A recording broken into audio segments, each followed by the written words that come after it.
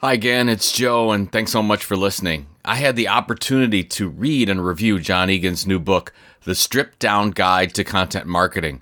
Now, content marketing can be tough to navigate, especially for beginners. And if you need to step up your content marketing efforts, even if you're a grizzly veteran, John's book is a big help. Pick up a copy in Kindle, paperback, or hard copy at johnegan.net. That's johnegan.net, JOHNEGAN.net. Get the stripped down guide to content marketing today. And now, for your listening pleasure, here's Polizzi and Rose, covering the week of media, marketing, and digital content news. This Old Marketing. Take it away, boys.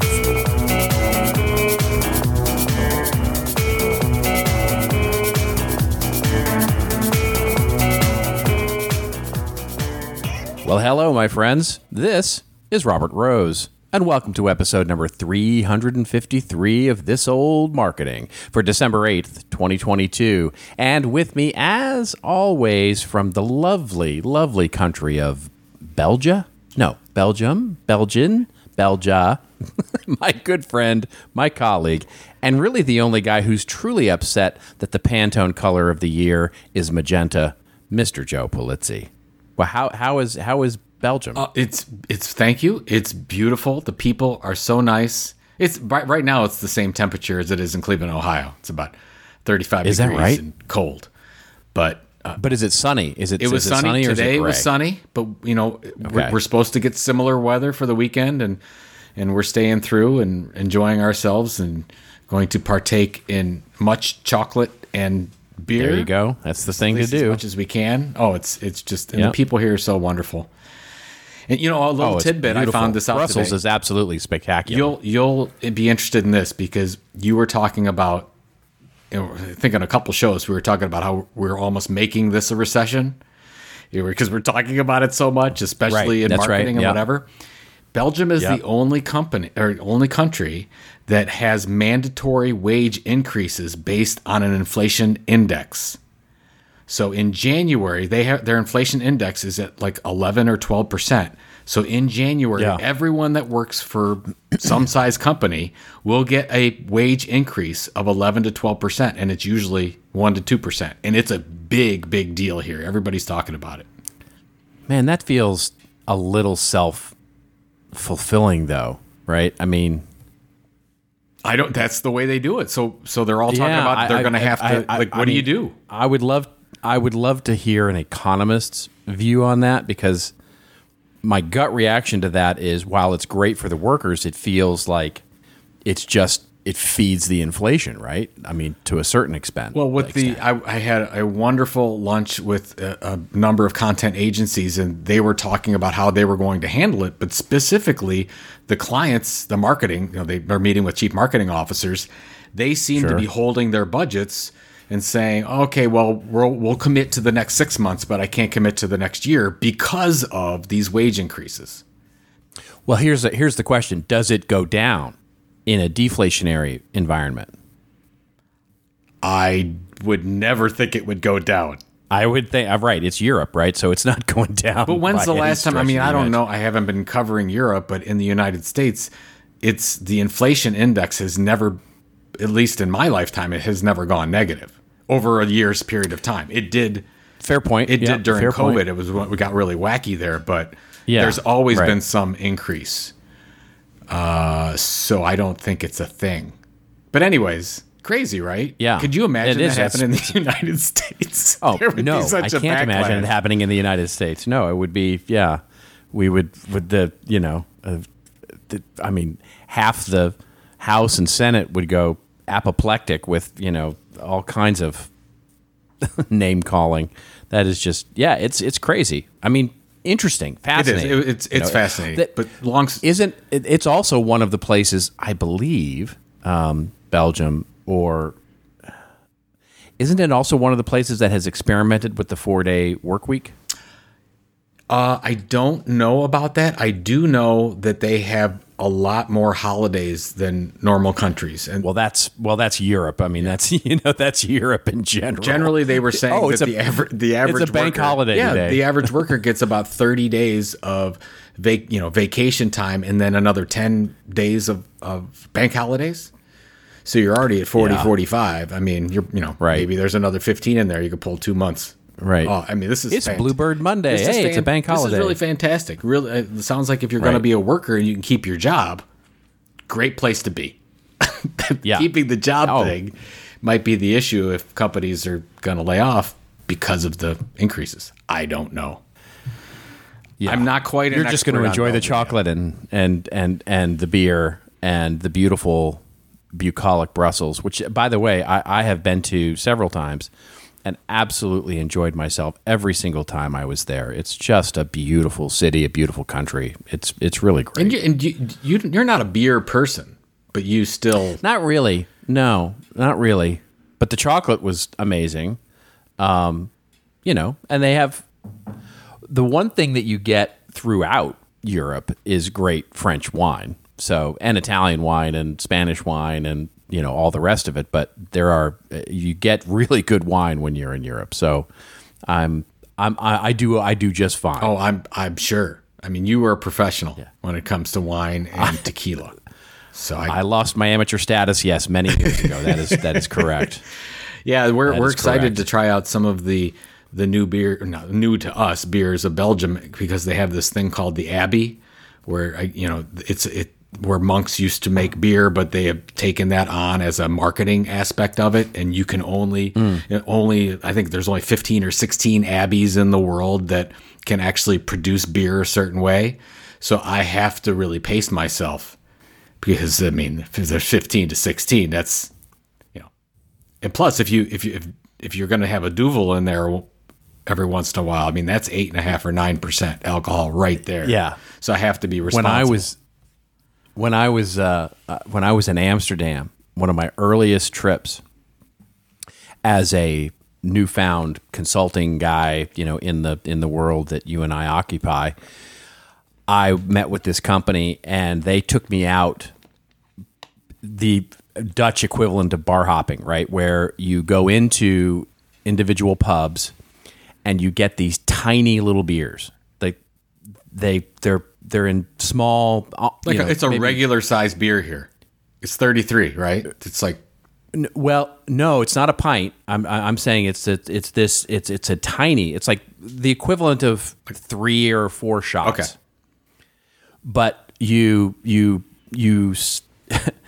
you have many of them. Let me put it that way. You start in one and you maybe have 2 or 3 of those and you're like, oh, this is easy. Then you go to the next pub and you do 2 or 3 more and you go to the next pub. And by the 8th or 9th pub that you've done the walk of around the town, because they have it all planned out, right? I mean, they actually have names for their tours, right? They literally have a name for the drunken stupor tour. The order in which you do them, the order in which you do the pubs, and by the time you get to your 9th or 10th one, you're sloshed. I mean, you're just absolutely blotto, and you're drinking these tiny little beers that you never realized how much beer you were actually drinking, and then they pour you into a taxi cab and then send you back to your hotel. It's a lovely evening. It sounds like not a lot of time. You get to the hotel and you go right to sleep. It's kind of like that. That's it. And then you wake up the next day and have to go visit with the client again, and it's like, that was a mistake. Yeah, that was a mistake. I don't think I'm going to get any of those tours, but I am quite impressed with the holiday festivities in Brussels and how much they do it up. Oh, do they have a Christmas market? Well, we just took a quick tour through, but they apparently at night everything's lit up. They've got over the weekend. They're going to have special things that are going to go on. I will report back. I think it's going to be. I think it's going to be a thing. It's going to be special. If there's a Christmas market, you must go. I mean, that's one of my favorite things about. I mean, I wish we did that here in the U.S. Well, I will request it. I'll talk to somebody. I'll talk to the head Belgium person, and we'll make it happen. I'll just say, do what you did when Robert Rose was in town, something like that. That's exactly what you need to that'll do. Yeah, that's all you need to do. That's all you need to do. Anything else? Well, before we get started, congratulations on the anniversary. Oh, thank you. You told me you had a great time. We did. It's a momentous occasion. 30 years. Correct? Yeah, 30 years. Wow. Can you believe it? Yeah, 30 years. She is one patient woman. That's amazing. That's yes. Well, as I said in my Facebook post, I don't know how I've rated for the last 30 years, but I'm glad that I do. I absolutely am glad that I do. Yeah, she's put up with my nonsense for a long time. So, yeah, it was lovely. We went up to Big Sur and had a great time up there, and it's one of my favorite places on the planet. I mean, is just absolutely spectacular up there, and it's, there's great hikes, and you can sit and watch the water and drink some wonderful Sonoma County wine, and it's just, absolutely spectacular. And then, of course, we have to finish it off before we talk about news. You had a great week, your Dallas Cowboys. So congratulations. They're playing well. Yeah, they're playing bludgeoning. Well. Yeah, they're playing well. And the Browns didn't even need Deshaun Watson because they scored all their points on special teams and defense. Yeah, there amazing. You go. I did not watch Jacoby the game. Brissett saying, "Where were you when I was starting?" Yeah. Here's the thing. I did not watch the game because I was away. I was away for my anniversary. And for those of you wondering, I did not even watch the game on my anniversary, which was the game was actually on my anniversary, so I didn't even watch the Cowboys. Oh my God, that's how much you got extra points for that. That's how much dedication I have. But so I did not see the game. How did he play? Like he hasn't played in 700 days. There we go. That's as I predicted. Yes, and it's not something that's going to come back the next game. It was extreme rust. Yep. And was slow to read, through an interception, whatever. But the defense was unbelievable. Well, your defense is playing very well. Has been all year, really. They've been pretty good all year, but to stop on the run is two defensive touchdowns and have a punt return in the same game. There you go. It doesn't happen. Yeah. So we remain in the playoff hunt with a 2% chance. Big game this week to make it. You got a big game this week. Well, Cincinnati Bengals, who we were fortunate to beat last time at home. This is in Cincinnati, though. So, and of course, they're coming off a big victory. Maybe there's a letdown. They had that great game against Kansas City. So we'll see. Yep. Well, and the thing is, you've had Cincinnati's number for the last 3 or 4 times you've beaten. That's the only team. Yep, yes, exactly. And Cincinnati Bengals fans are wondering what the problem is. Yeah. Like, why can't they beat Cleveland? Yeah. So So we're that team for them. Burrow is so good. He is. He's so good. But he is. All right, let's get to our show, shall we? Let's actually do a show here because we got to get you. Yes. We got to get you to chocolate first of all. Yes, we're anticipating chocolate very soon. Absolutely. Right after this is done. So we have a fun show. We'll do our, we gotta do our regular, what's up with Twitter segment. It feels like. So we'll very quickly cover just some of the latest news around the Bird app. We will then move and pivot into really what everybody has been talking about the last week and a half or so. How ChatGPT, the AI engine, is really shaking up people in both good and bad ways in terms of what's going on there from an artificial intelligence standpoint. Work from a couple of different stories on that.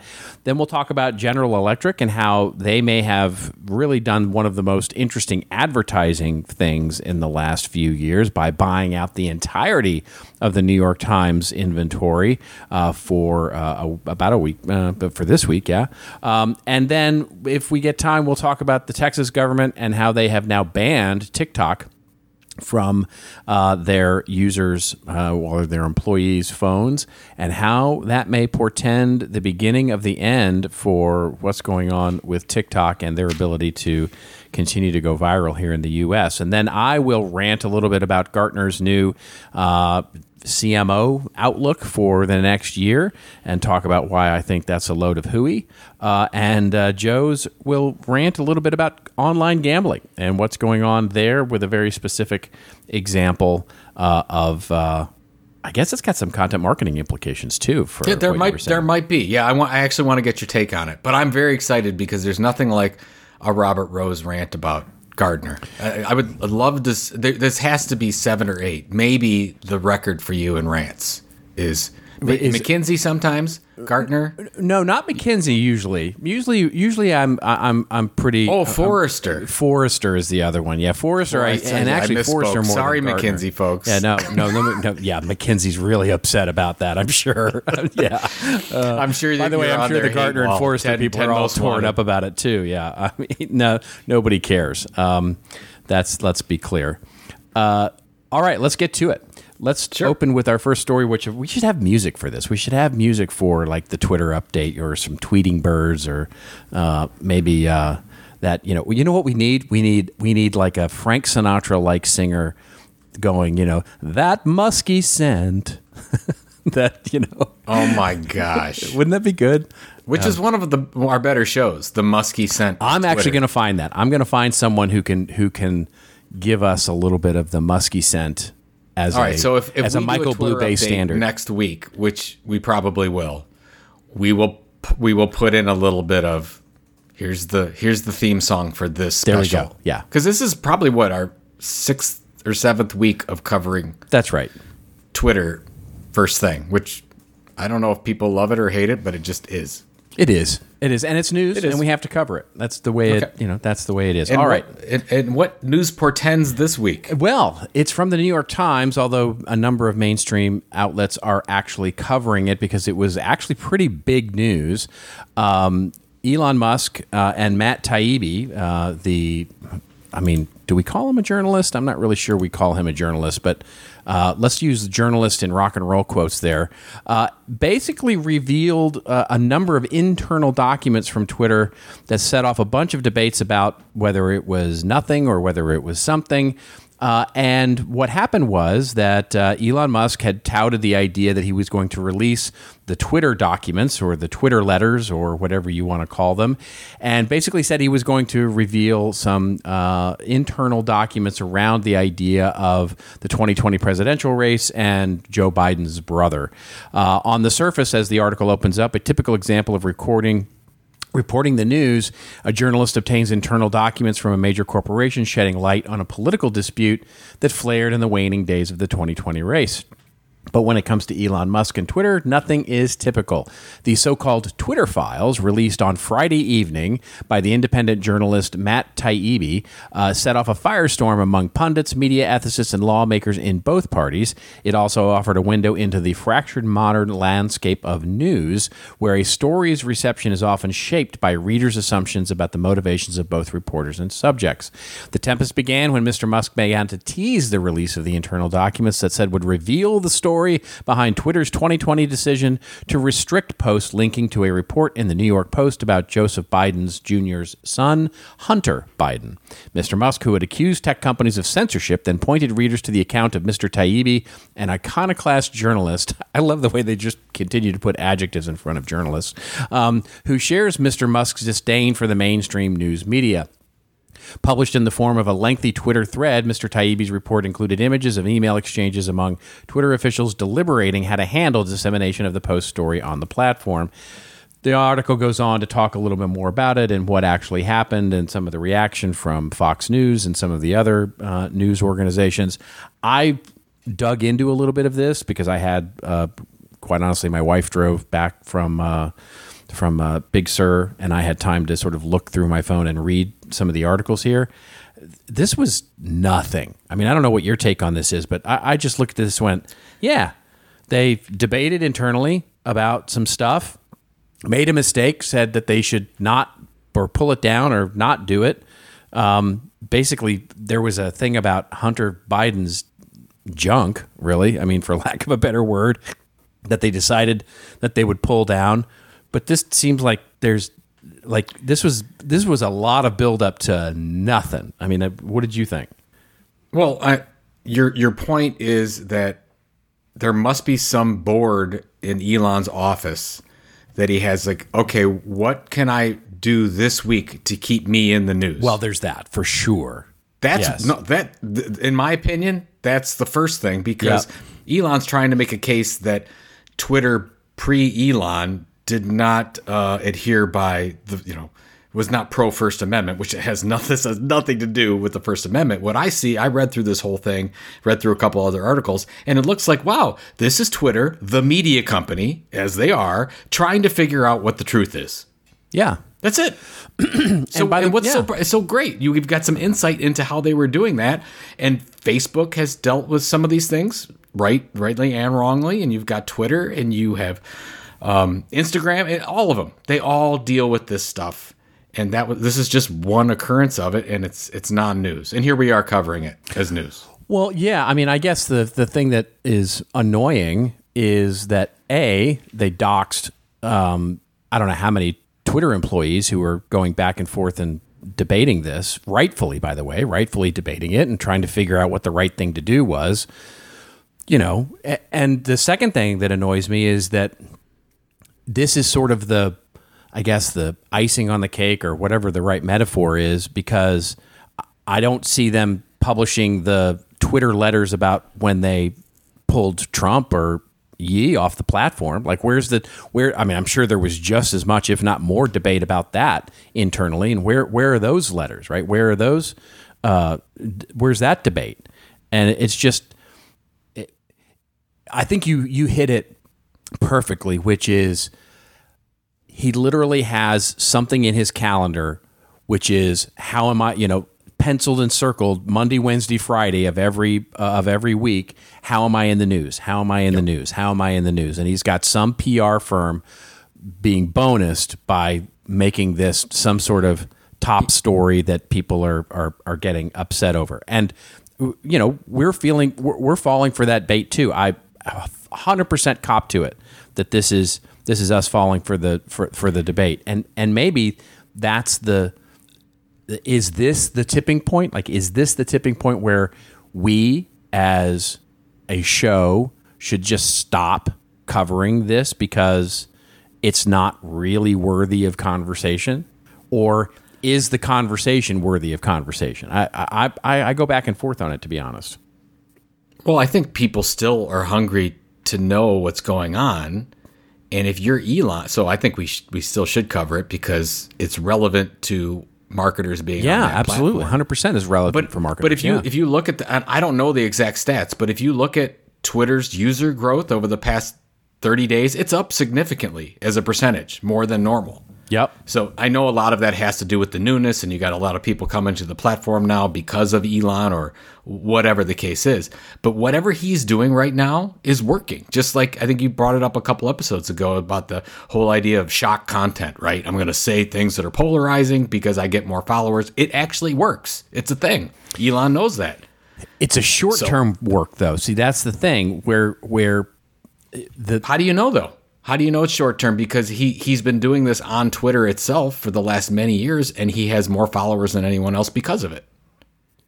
Yes, but you have to change, right? Because in order for it to work long term, you have to find new things. This is what, if you look at, Trump as an example of this, Trump has done roughly the same type of strategy. Where is the news about me? Where is the news about me? And say something ever more, vitriolic or whatever it is in order to get to that news. One is it does escalate. There is a level of escalation there where the house of cards can fall in on itself. And one might argue that Trump has reached that point. The second thing is that what Trump has done so well is to change the topic of the story, right? To change the story about what it is that generally there's a backbone that, for him it's the election and all of that, but the topic of the story is different. He's just going to run out of material, is my point. At some point, Musk is going to run out of material on Twitter that is going to be interesting, and at some point it becomes the boy who cried wolf. I'll play devil's advocate on Musk. I think it could go on for a long time. I really do. I think that he can always find something to needle. You may be right. And it can go on and on and on, and the people keep joining, and they keep looking at this. Half of them are looking at it, like we talked about last episode, as a dumpster fire. Half of them love the guy. It could be enough. And again, we've talked about this. The model that it's becoming is not a media model. It's something else. We just don't know what that is. And I just commented on Michael Stelzner posted on his Facebook feed about, because we had in the Tilt, we covered Mastodon. Our good friend Stephen Davis wrote a great article on Mastodon, and he was talking about how clunky it was and what's the future of Twitter. And I said the future of new Twitter, or old Twitter, is new Twitter. I don't know what it's going to be, but it's going to be Twitter. So we'll see. It's just not going to be advertising, because we know 80% of those people, advertisers, aren't going to support what's going on, but users will. Yeah. I don't know. Yeah, it'll be very interesting to see. It'll be well. That was your Twitter update for the week. Twitter update. We got to find a name for it. So you're going to work on music. We got to find a catchy name. The Muskie Scent is not bad. Something around Dumpster Fire. Muskie Scent. Yeah, the Muskie Scent. The Muskie Files. Yeah, the Muskie Files.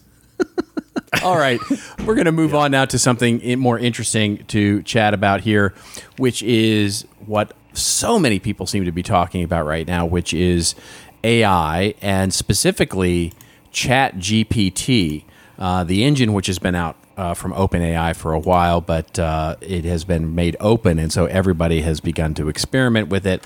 And there are a lot of responses, positive, negative, etc.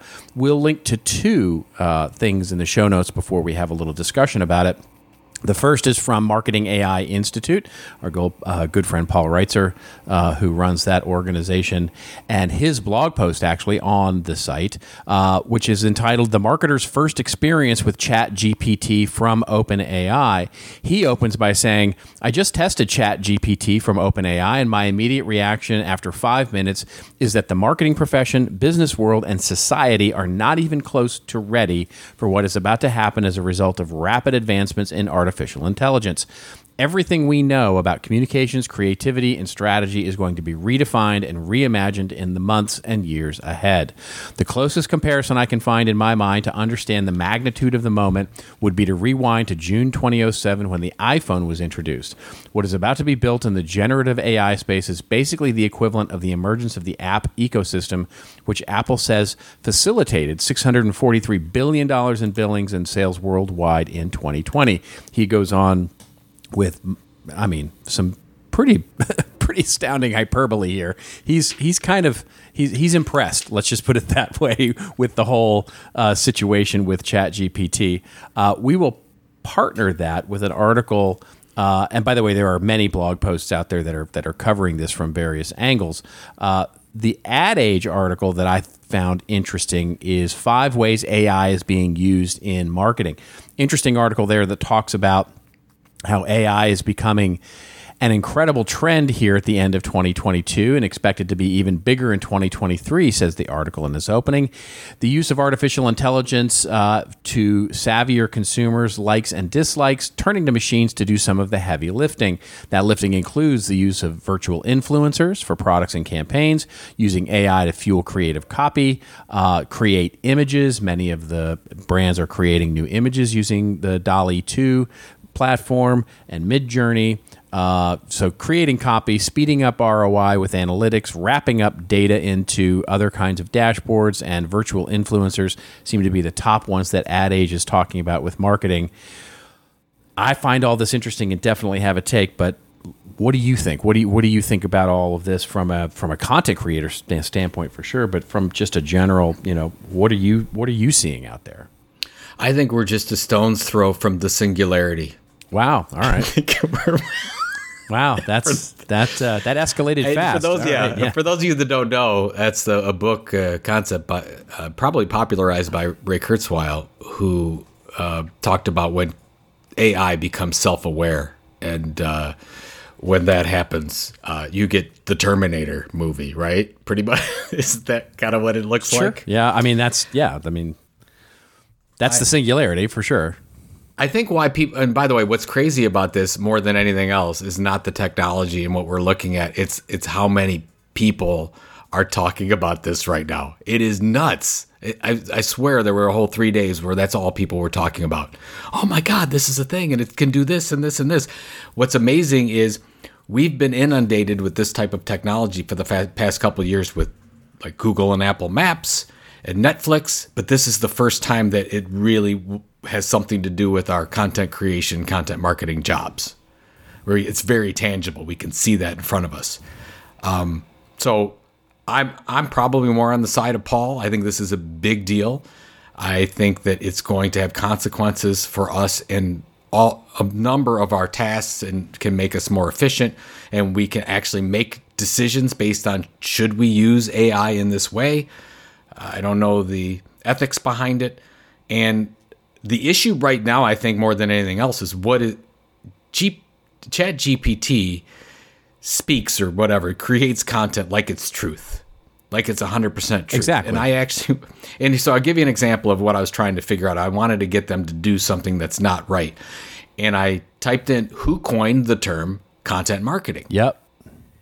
And the first one that comes up is Ann Hanley.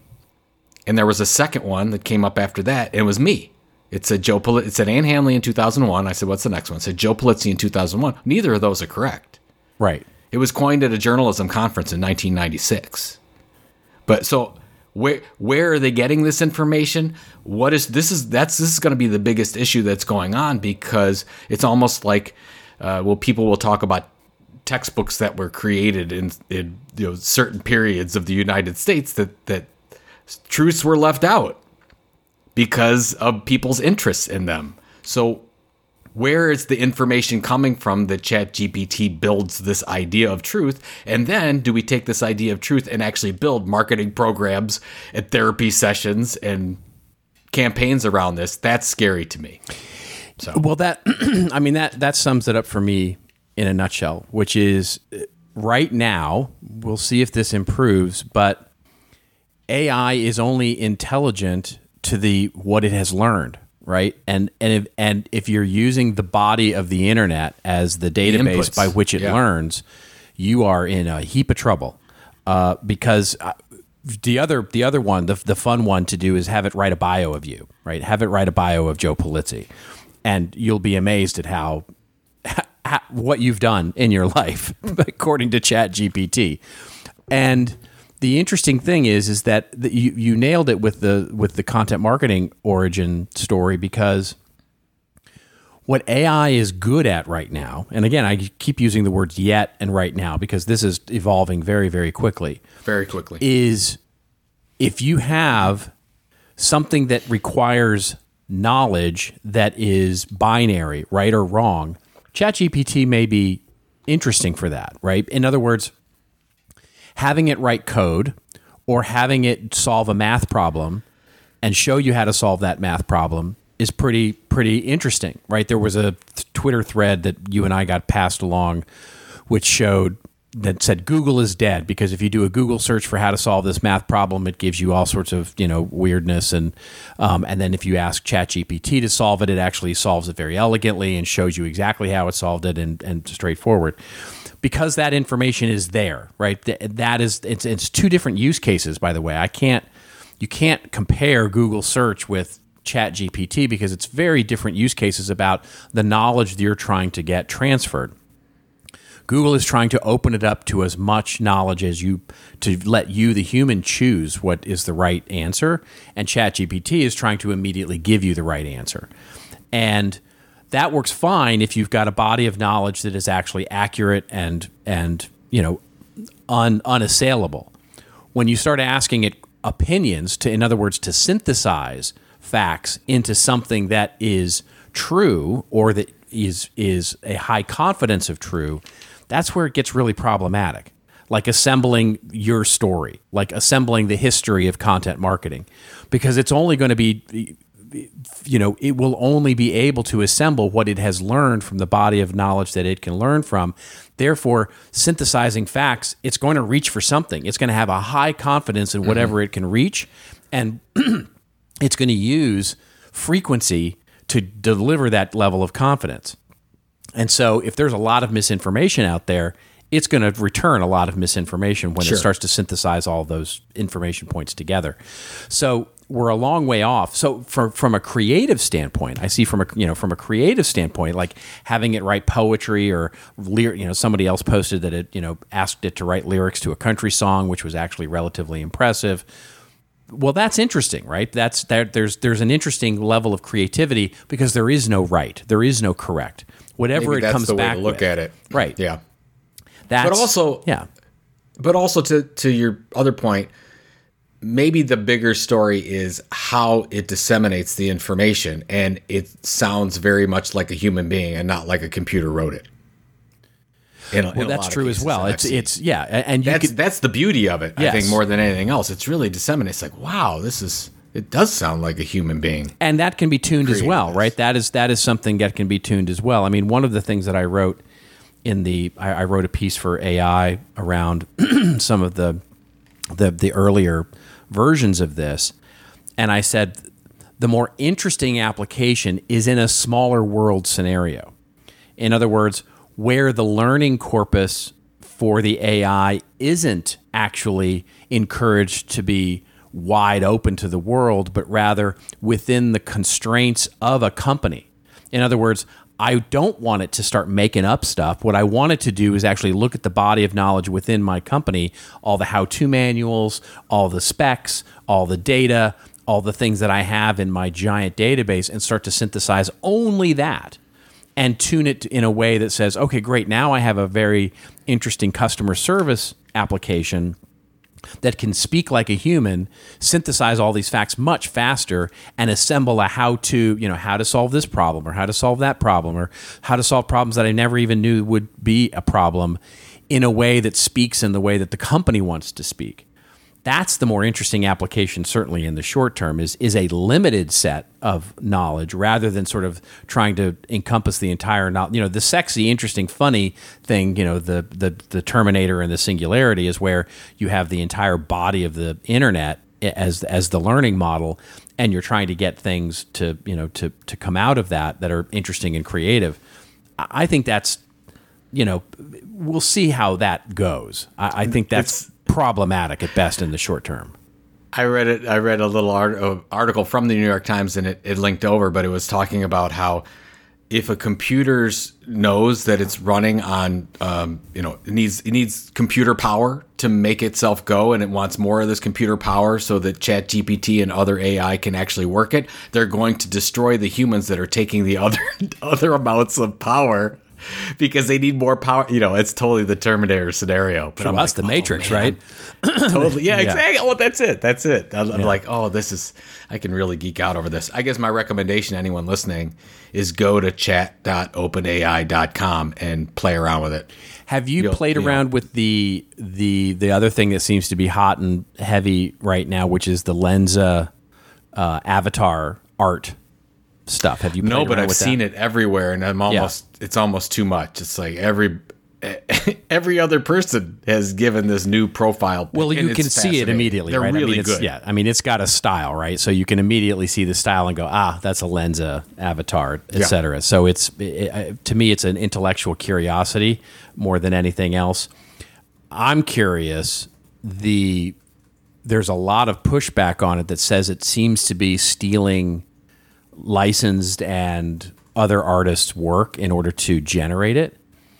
But I haven't, and I'm curious if anybody out there in the audience has seen it. There's a lot of claims that it's stealing other artists' work, but I haven't found any links to anybody who says this is whose work is getting stolen.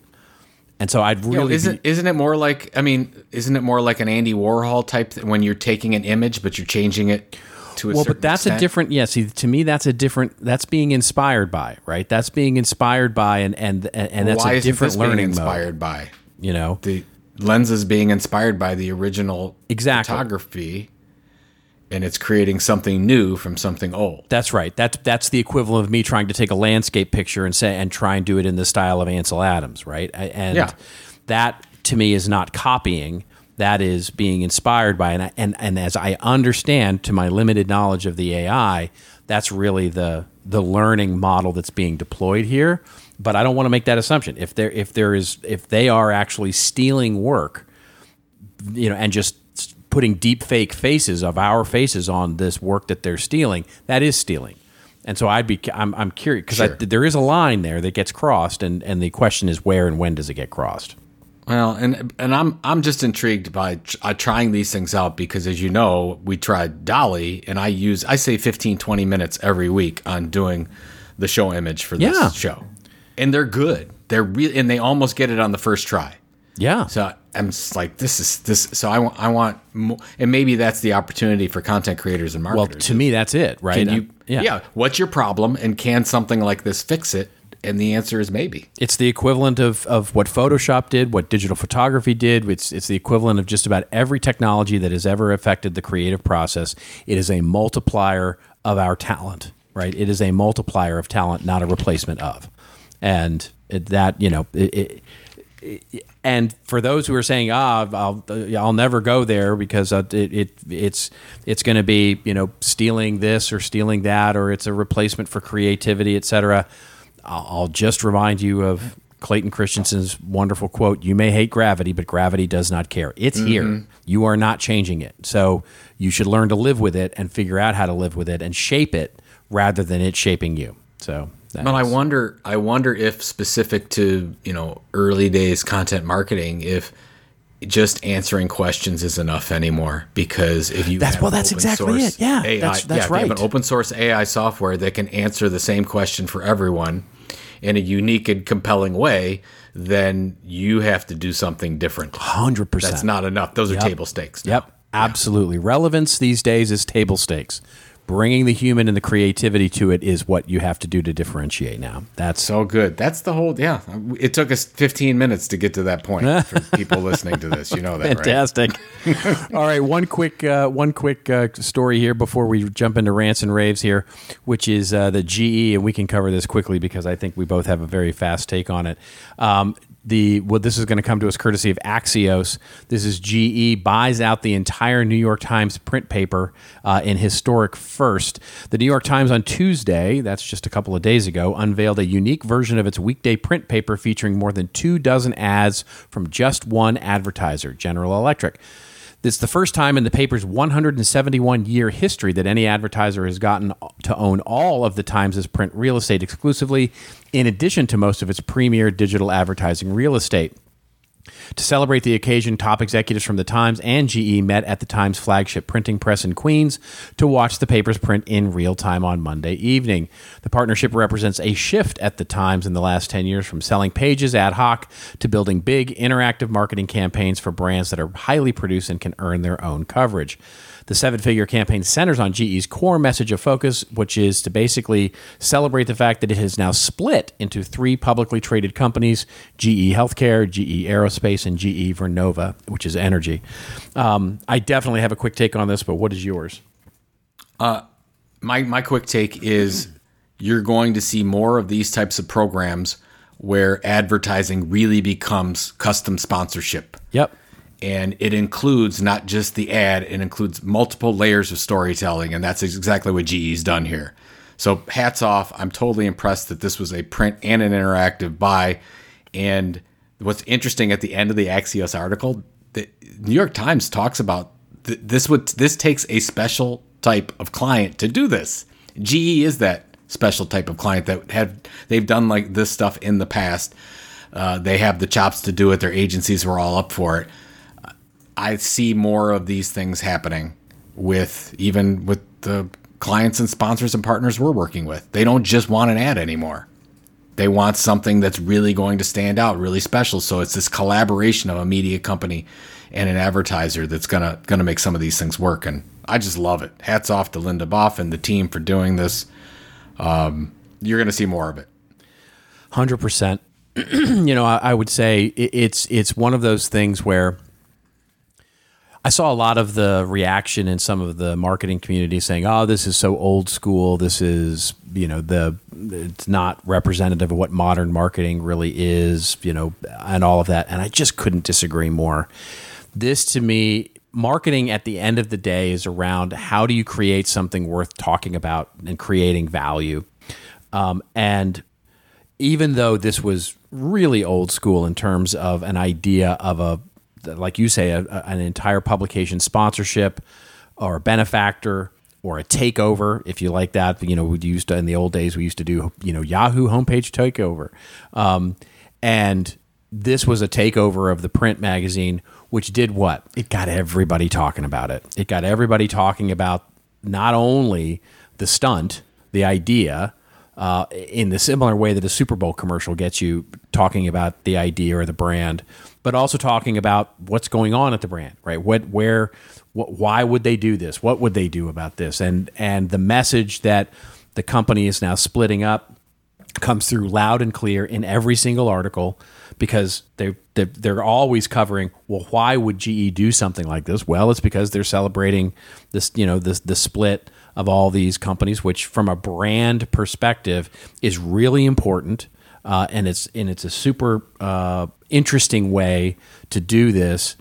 So I echo exactly what you just said. Hats off to Linda Boff and the teams for putting all this together. This, I'm sure, was no easy feat. It was complex and hard, and I'm sure expensive. And it's the kind of marketing that really goes. It's one of those things that I think we'll look back on in 10 and 20 years and go, that was an interesting thing, right? Like we look back at. And I'm not suggesting that it's the same level as the Apple 1984 commercial or Where's the Beef or The Man in the Chair, which is B2B, but the classic advertising campaigns and classic marketing campaigns, this will enter into that, the Hall of Fame, as it were, in terms of that kind of thing. So, because it's historic, it really is. And by the way, it makes another case for print as something that's renewed as innovative. And the fact that as social media moves continuing toward content discovery, it's very hard to get somebody that lean back content experience where they ask questions. Print is still there. And if you look at the great print publications around the world right now, they're succeeding. You're going to spend 30 minutes sometimes with one of these publications. Yes. You can't get that online. Very hard to get that online. So again, that's another one of these reasons why GE put, focused money into something like this. That's right. Real quickly, do you want to say anything about the TikTok ban in Texas or anything TikTok, like that? Yeah. The real quick, the headline again: Axios, Texas becomes latest state to ban TikTok on government devices. You and I are just need to cover this ongoing. There could, you mentioned before we talked, lots of breadcrumbs here that could lead to something bigger as more and more governmental entities in the we saw it in South Dakota a week or two ago. We're seeing it now in Texas. This is the first round of people in the government saying there's a security risk here because of TikTok being owned by a Chinese company, regardless of how they operate or they operate in the U.S. doesn't matter. There's an issue here. And it's going to come to a head at some point, and I think every couple of weeks you're going to be seeing more of these articles, and then all of a sudden, bam, there's going to be a big announcement. Yep, so. I 100% agree, and I think once we get through the holidays and what's coming out of the January 6th committee meeting, I think early next year this is going to become front and center. I think I've completely turned a corner on this. Yeah, because you were totally. I said TikTok was skeptical. Was banned, and you're like, no, it never happened. That's true. I really was. I was skeptical about it, but now after seeing what's going on, I will fully admit to being wrong on this, and it's turned around quite. Well, so here's my question, and I know we want to get to other things, but this is important. What would TikTok have to do right now not to be banned, not to continue down this path? Sell themselves to, or divest themselves of the U.S. operations completely. I think you mean divest themselves of any Chinese involvement? Correct, and create a U.S. separate company with completely separate. Completely separate in no way, shape, or form, because that's what they're saying right now. They're saying, hey, we're completely separate. We're outside, but they can't answer the question. Can the parent company in China get your information? And if that's the case, which it is, they can't the companies in China can get that. That means that the government in China gets access to that, because that's what they do. They get to take on all that data owning or renting capability, and that would be it. That's the only solution. Yep. Or this and if you don't think Facebook right now is frothing at the mouth and have every single one of their lobbyists in Washington pushing for this, you are mistaken. They are out there. Maybe that's the biggest thing that nobody's talking about. There's Apple, so much. Yeah. You have Apple, Google, Meta, and Microsoft all pushing for this. Of course. Apple That's maybe 25 not. Apple maybe 25%. doesn't care that much, but the others I don't do. know. It's 25% of the Nasdaq. I mean, it's a lot of money. Oh, it's a hell of a lot of money. Yeah, hell of a lot of money. A lot of power there. Yeah. All right, folks, it is now time for our rants and raves. And before we get to the rants and raves, where Joe and I go off on a little bit of a rant or a little bit of a rave over something that makes us feel like, by the way, did you see the Pantone color of 2023 in magenta? It's not a shade of orange. I heard it was not the right shade, and I totally ignored it. It's a weird shade of magenta, I have to say. It's a kind of a purpley pink thing. I'm not a fan. I guess I'll look at it. Do you agree with this? I don't know. Can you agree on a color of the year type of thing? I don't know. I can agree that it's silly, but I like it as a marketing. It's a content campaign that Pantone does every single year, right? I mean, it's pretty smart. They've been doing it for years.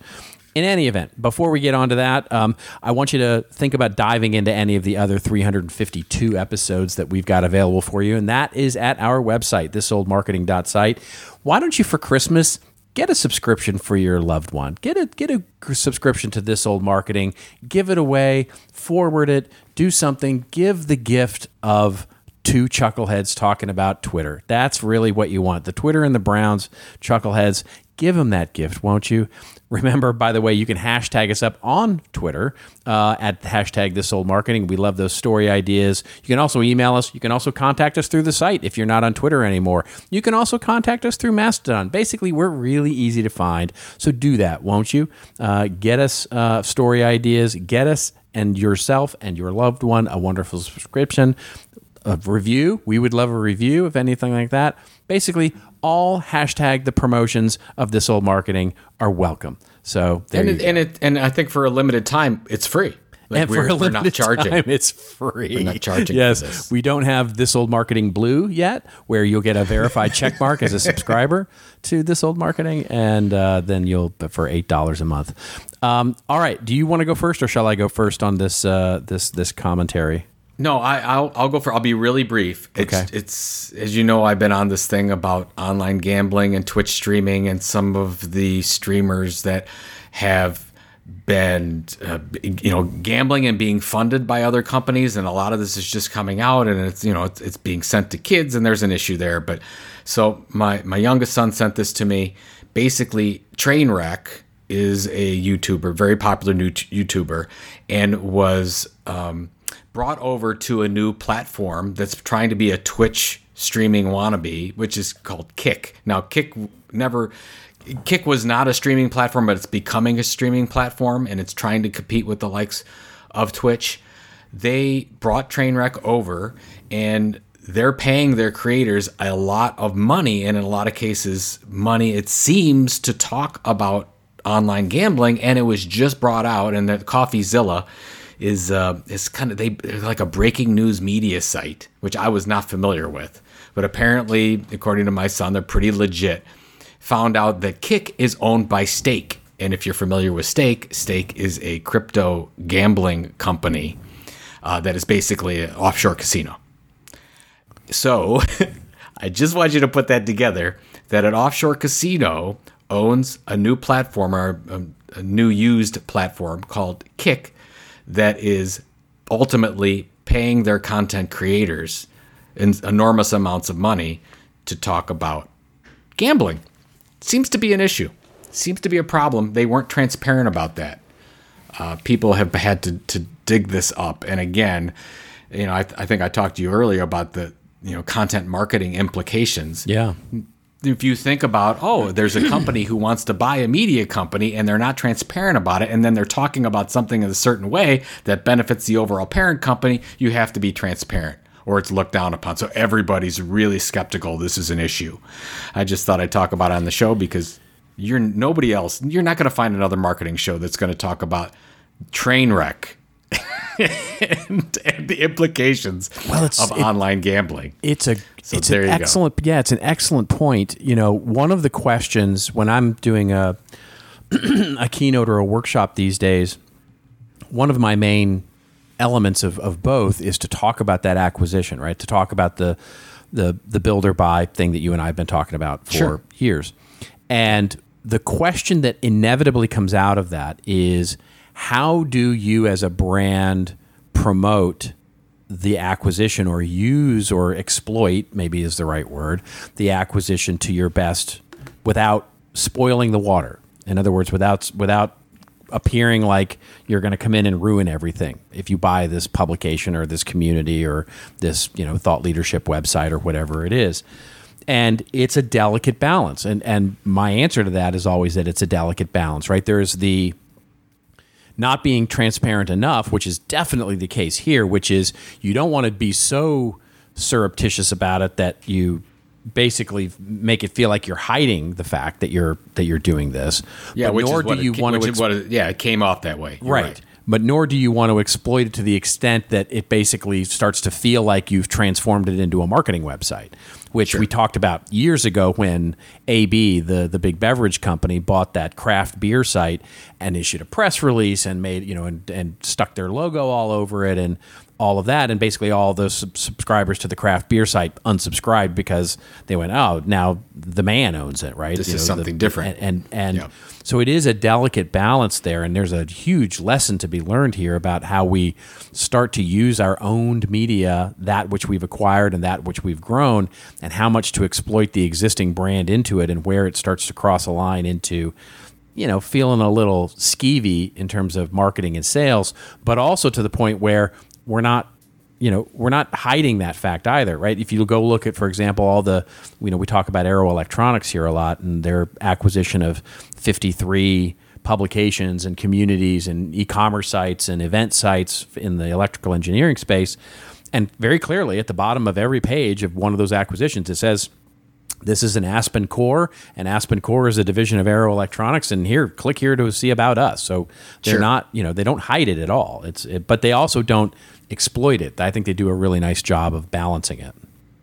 And marketers make a bigger issue out of this than media companies that basically acquire every day. And so media companies are dealing this with just thoughtful questions. What makes the most sense? How do we not alienate the community? Yes. How do we be transparent enough so they know what we're doing and that we're in their best interests, like you would any acquisition? Yeah, and it would be supported, and it's going to be supported in the future, and so you can count on the same great content that you've come to learn and love over the last few years, and et cetera, et cetera. All right, so I want to hear about. All right, well, speaking of nothing burgers,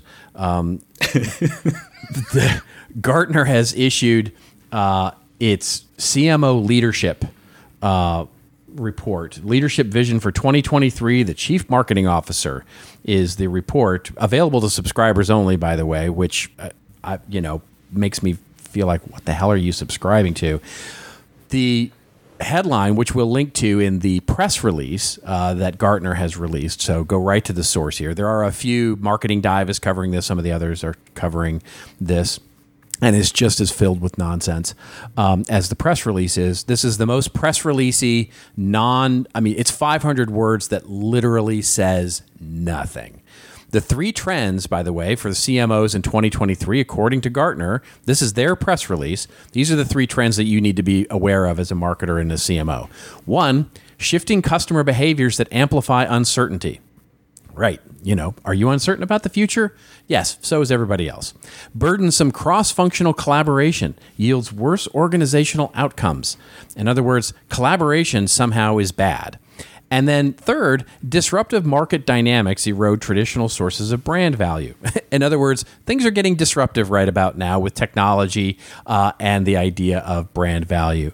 The press release then goes on to quote Ewan McIntyre, the chief of research in the Gartner marketing practice.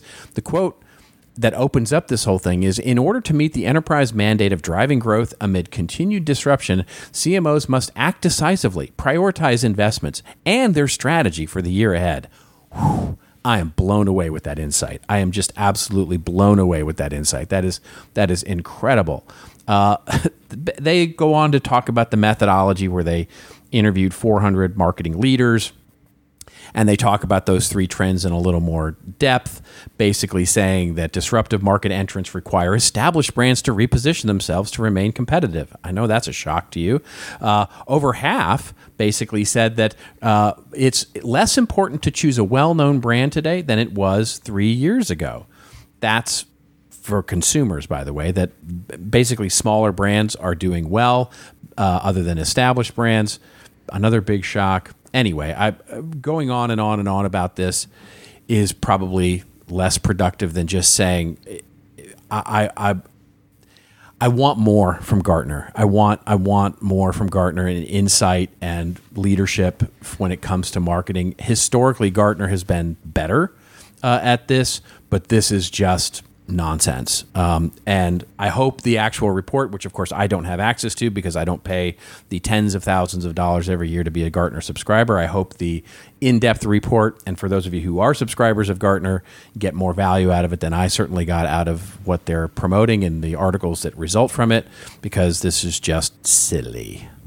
Maybe it was a press release issue. Maybe the report is phenomenal. I mean, the three things that they're touting here in terms of content and storytelling, this may become a case study for me in terms of how not to do something, how not to. Maybe there's a really something. Powerful illustration.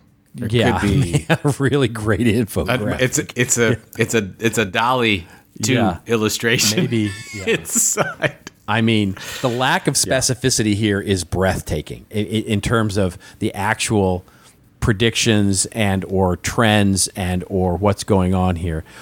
I mean, the number one, the first trend that they point to, shifting customer behavior, amplify uncertainty. In other words, and they have 200 words devoted to this. Customer demand and buying behaviors will fluctuate unpredictably, says Gartner. I mean, come on. That is not specific enough. That is not specific enough for what I pay Gartner to give me insight into. It's just. Are you sure this isn't a 2002 report? Yeah, are you sure it's a 22 report? Oh my goodness. Maybe you got maybe an email got delayed and you just got it. Yeah. Yeah, I just and it's breathtaking in its in its press releasiness. So there you have it. That's my rant. Yeah, good. All right, so what do you got going on here for the next week? Well, I have we're wrapping up the year quickly here, so it's heads down, getting some client deliverables done, working on real stuff, which is feeling #blessed that we're so busy here at the end of the year, and just heads down working for all of that. What about you? Yeah, I'm getting ready for the new year, and I'll be working on trying to get Gartner to sign a advertising program with This Old Marketing. I'm really feeling good about it. So that's what I'll be. Yeah, I'm sure. So thanks for helping me with that. Jump right on board. Yeah, you bet. Oh, you bet.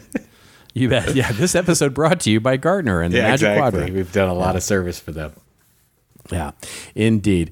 Well, all right, that is it. We're going to see you, by the way, next week, and we'll start to get this year under our belts, as it were. I'm sure we'll have another Twitter update.